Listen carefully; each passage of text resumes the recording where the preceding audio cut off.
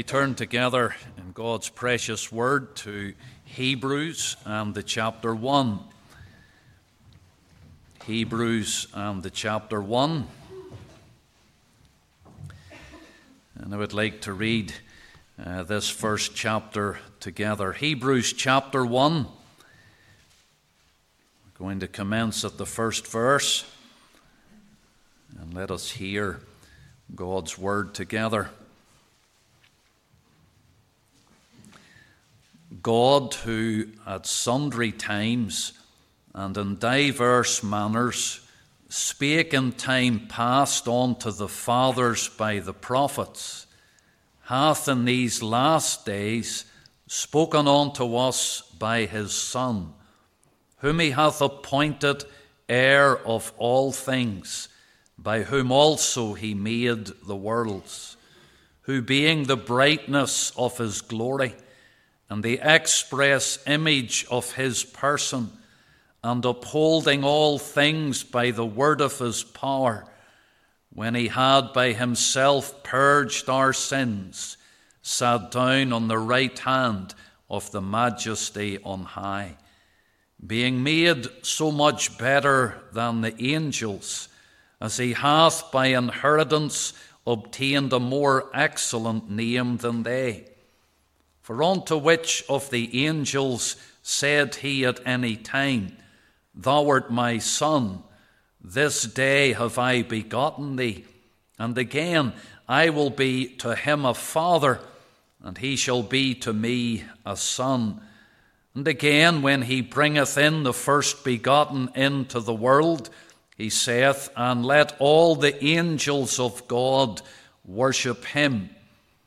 And of the angels he saith, Who maketh his angels spirits, and his ministers a flame of fire. But unto the Son he saith, Thy throne, O God, is forever and ever. A scepter of righteousness is the scepter of thy kingdom. Thou hast loved righteousness and hated iniquity. Therefore God, even thy God, hath anointed thee with the oil of gladness above thy fellows. And thou, Lord, in the beginning hast laid the foundation of the earth, and the heavens are the works of thine hands. They shall perish, but thou remainest, and they shall all wax old, as doth a garment, and as a vesture shalt thou fold them up, and they shall be changed. But thou art the same, and thy years shall not fail.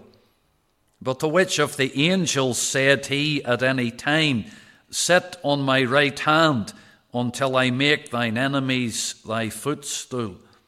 Are they not all ministering spirits, sent forth to minister for them who shall be heirs of salvation? Amen. May the Lord bless the reading of this chapter to each of our hearts. I want to draw your attention to words that are found in the third verse and also in the verse 13. But verse 3 it says, Who being the brightness of his glory and the express image of his person, and upholding all things by the word of his power, when he had by himself purged our sins, sat down on the right hand of the majesty on high. Then also that 13th verse, But to which of the angels said he at any time, Sit on my right hand, until I make thine enemies thy footstool? And tonight I want to simply draw to your attention the position of Christ. The position of Christ.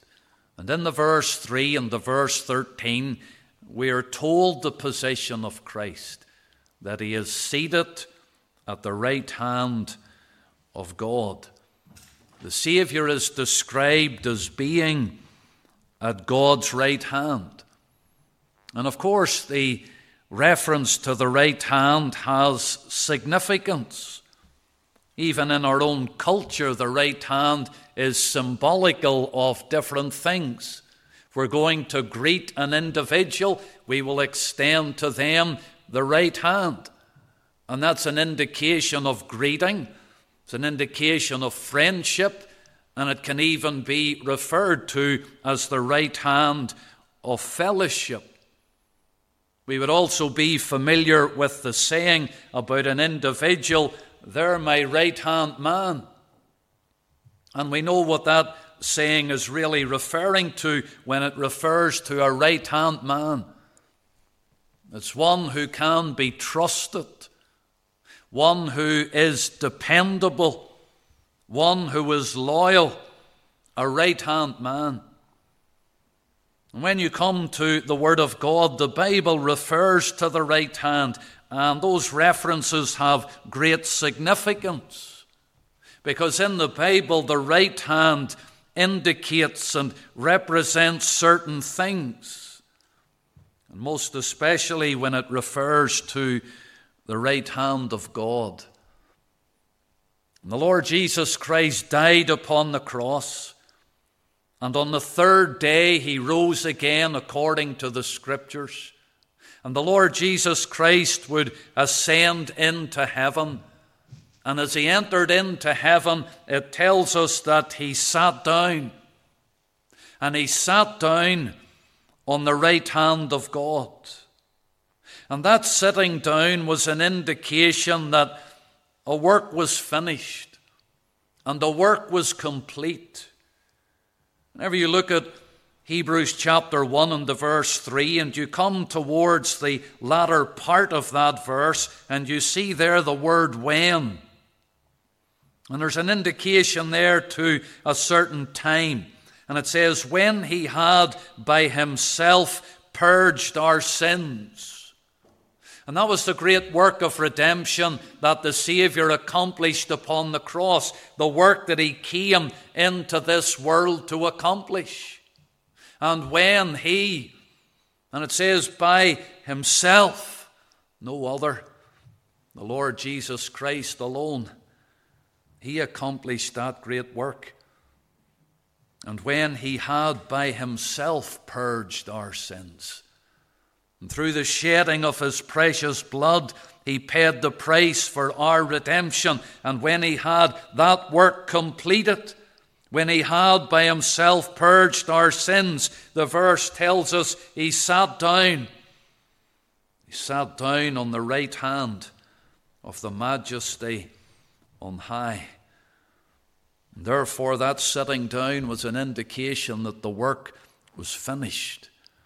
The work of redemption was complete, and when Christ entered into glory, he sat down. Of course, we know in another sense that the work of Christ as he's seated at the right hand of the Father, there is a work that continues, and that is the great work of intercession. And there at the right hand of the Father, the Lord Jesus Christ ever liveth to make intercession for us. Numerous occasions, the right hand of God is mentioned in the Bible. And on many of those occasions, the Savior is positioned there. If you were to just look with me, for example, in the Gospel of Mark, and the chapter 16, the final chapter of Mark's Gospel, and it's speaking there about the risen Lord. And the Lord speaking his final words to the disciples before he would ascend into heaven. And in Mark chapter 16 and the verse 19, it says, so then, after the Lord had spoken unto them, he was received up into heaven and sat on the right hand of God. The Gospel of Mark would indicate to us that position of the Savior, that when he was received into heaven, he sat on the right hand of God. The book of the Acts and the chapter 2, and again that detail is given to us there. In Acts chapter 2 you have the day of Pentecost and the preaching of the Apostle Peter. And in Acts chapter 2 and the verse 33, he says, therefore, being by the right hand of God exalted, And having received of the Father the promise of the Holy Ghost, he hath shed forth this which ye now see and hear, being by the right hand of God exalted. That's what Peter said of Christ. That's the position of the Saviour. In Acts chapter 7, when it came to the martyrdom of Stephen, and we know that Stephen was a man full of faith and of the Holy Ghost. And it tells us there in chapter 7 of Acts and the verse 55, but he, being full of the Holy Ghost, looked up steadfastly into heaven and saw the glory of God and Jesus standing on the right hand of God. And then whenever you look at those following verses, and said, behold, I see the heavens opened and the Son of Man standing on the right hand of God. And there, twice over, we're told of the Saviour's position at the right hand of God. Albeit there it says he's standing. Normally it refers to the Saviour who is seated at the right hand of God. When it comes to the martyrdom of Stephen, the Saviour is standing at the right hand. Commentators have suggested that perhaps what was taking place on earth and what Stephen was going through, facing his persecutors, and the stones and the boulders that were going to rain down upon him, and that he would be stoned to death, that the Saviour rose up. He rose up out of concern. He's touched with the feeling of our infirmities. And the Saviour rises up, it is said, to receive Stephen into glory. To say, well done, thou good and faithful servant. But the position of the Saviour, he's at the right hand, and that's mentioned there in Acts 7 and verses 55 and 56. You glance over to Paul's letter to the Romans, and there it would be Romans chapter 8. I'm just giving to you some of these references, some of these occasions where the position of the Saviour is indicated. Romans 8 and verse 34, who is he that condemneth? It is Christ that died, yea, rather, that is risen again, who is even at the right hand of God, who also maketh intercession for us, who is even at the right hand of God. And there are many other references that we could refer you to this evening, but sufficient with those references to see the position of Christ. And what is the significance? Why is it repeated so many times that the Saviour is seated at the right hand of the Father? Well, just for a moment or two, I want to suggest some things to you about that position, the position of Christ. And we say, firstly, it is a position of privilege.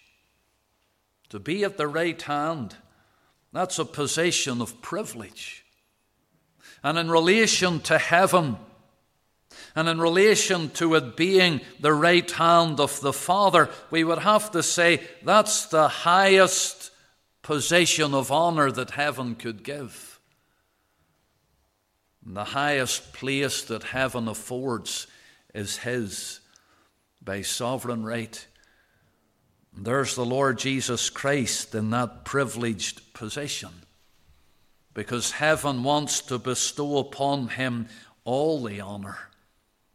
And he's given that highest privileged place in heaven. That honor belongs to him. All through Hebrews, the apostle would be wanting to bring out to us the superiority of Christ. Would be wanting to honor the Saviour, and on many occasions he does it by using the word better. Better. I counted 13 times through Hebrews that word better occurs. You were to look here in our Bible reading, Hebrews 1 and the verse 4. You would have the first of them. It says of the Saviour being made so much better than the angels. Christ is superior. Christ is better than the angels. Christ is to receive that honour. And as you read through with me Hebrews chapter 1, you would see that comparison being made between Christ and the angels to show how much better the Lord Jesus Christ is. You go through Hebrews, you would find it speaks about a better hope and a better testament and a better covenant and a better priesthood and a better sacrifice. And all the while the writer to the Hebrews is wanting to give the Saviour that place of honour. And he's showing here in Hebrews 1 and the verse 3 that he has the highest place of honour that heaven can afford. He's seated at the right hand of the Father. There are a couple of examples that I looked at this afternoon about the right hand. And they bring out to us the fact that it's a privileged position. In 1 Kings chapter 2, and there in the context of that chapter, it involves King Solomon and his mother. His mother, of course, was Bathsheba. And in 1 Kings chapter 2 and the verse 19, Bathsheba approaches her son, who is King Solomon. And in 1 Kings 2 and the verse 19 it says, Bathsheba therefore went unto King Solomon to speak unto him for Adonijah. And the king rose up to meet her, and bowed himself unto her, and sat down on his throne, and caused a seat to be set for the king's mother. And she sat on his right hand. It's a touching scene. Solomon sees his mother approaching. And as his mother approaches, he rises up to meet her, and he bows himself to her, and he commands that a chair be brought, and that his own mother be given that honoured position to sit at his right hand. You can see something of the significance of this position. She's there at his right hand. The book of Genesis and the chapter 48, there's another example there of the right hand, and that being the privileged position. And in Genesis chapter 48, it concerns there Jacob, and Jacob is to bless the lads. And Joseph brings his lads in order that his father would give them the blessing. And he brings Manasseh and he brings Ephraim. And Joseph places Manasseh there at the right hand of Jacob. And whenever Jacob comes to actually place his hands upon the heads of those lads to give them the blessing, while Joseph had brought Manasseh to Jacob's right hand, Jacob crossed over his hands. Jacob put his right hand upon Ephraim's head. And it says in Genesis 48 and the verse 14, and Israel, that's Jacob, stretched out his right hand and laid it upon Ephraim's head, who was the younger, and his left hand upon Manasseh's head, guiding his hands wittingly, for Manasseh was the firstborn. And so Jacob there puts his right hand upon the head of Ephraim, and the right hand is an indication of the greater blessing and the greater favour and the greater honour that would be bestowed. Therefore, you can see symbolically the significance of the right hand. And whenever we read in our text of Scripture that the Lord Jesus Christ is there on the right hand of the Majesty on high, it's a privileged position. But I want you to think, secondly, of that position. It's not only a privileged position, but it's a powerful position. It's a powerful position. In Hebrews 1, in that third verse, it says, when he had by himself purged our sins, sat down on the right hand of the majesty on high. And really what it is the Saviour is being enthroned in heaven. And that's why I commenced our service tonight with the singing of that hymn, Enthroned is Jesus now. May the head that once was crowned with thorns, it's crowned with glory now. The royal diadem adorns the mighty victor's brow. Hebrews chapter 1 and the verse 8, but unto the Son he saith, thy throne, O God, is forever and ever. A scepter of righteousness is the scepter of thy kingdom. The Saviour occupies that position of power. And we know that all power was given unto the Saviour in heaven and on earth. He was invested with that power. And in heaven, that's endorsed the powerful position that the Saviour has. He occupies that position of power. Ephesians chapter 1, let me read to you the verses 20 and 21. And it says, which he wrought in Christ when he raised him from the dead and set him at his own right hand in the heavenly places, far above all principality and power and might and dominion and every name that is named, not only in this world, but also in that which is to come. That's where the Lord Jesus Christ has been set. It's far above all. Far above all.